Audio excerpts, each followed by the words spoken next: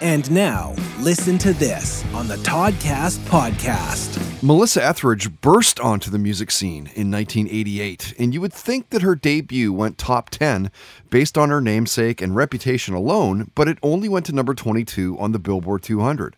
Her song Bring Me Some Water was nominated for a Grammy Award for Best Rock Vocal Performance. She didn't win, but she did in 1993 for her song Ain't It Heavy. She won another Grammy for Come to My Window, and over the years, she sold millions of albums. She has a star on the Hollywood Walk of Fame back in September 2011, and when Melissa was a guest, we talked about her career highlights. She has many.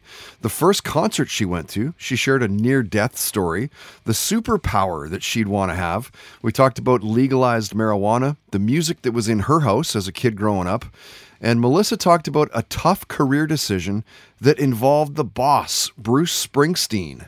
Listen to this. Wow. You know, there've been a couple, they were probably the ones where I made a choice where looking back, I wished I hadn't. But there's only a couple.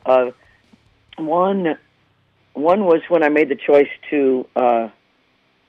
One was a choice where Bruce Springsteen's people asked if they could put our duet. We sang "Thunder Road" together on a flip side of the single that of his Secret Garden single that he was releasing, and my record company didn't want me to because they were in a feud with that other record company, and I went ahead with my record company. I wish I hadn't. I just thought that was really stupid.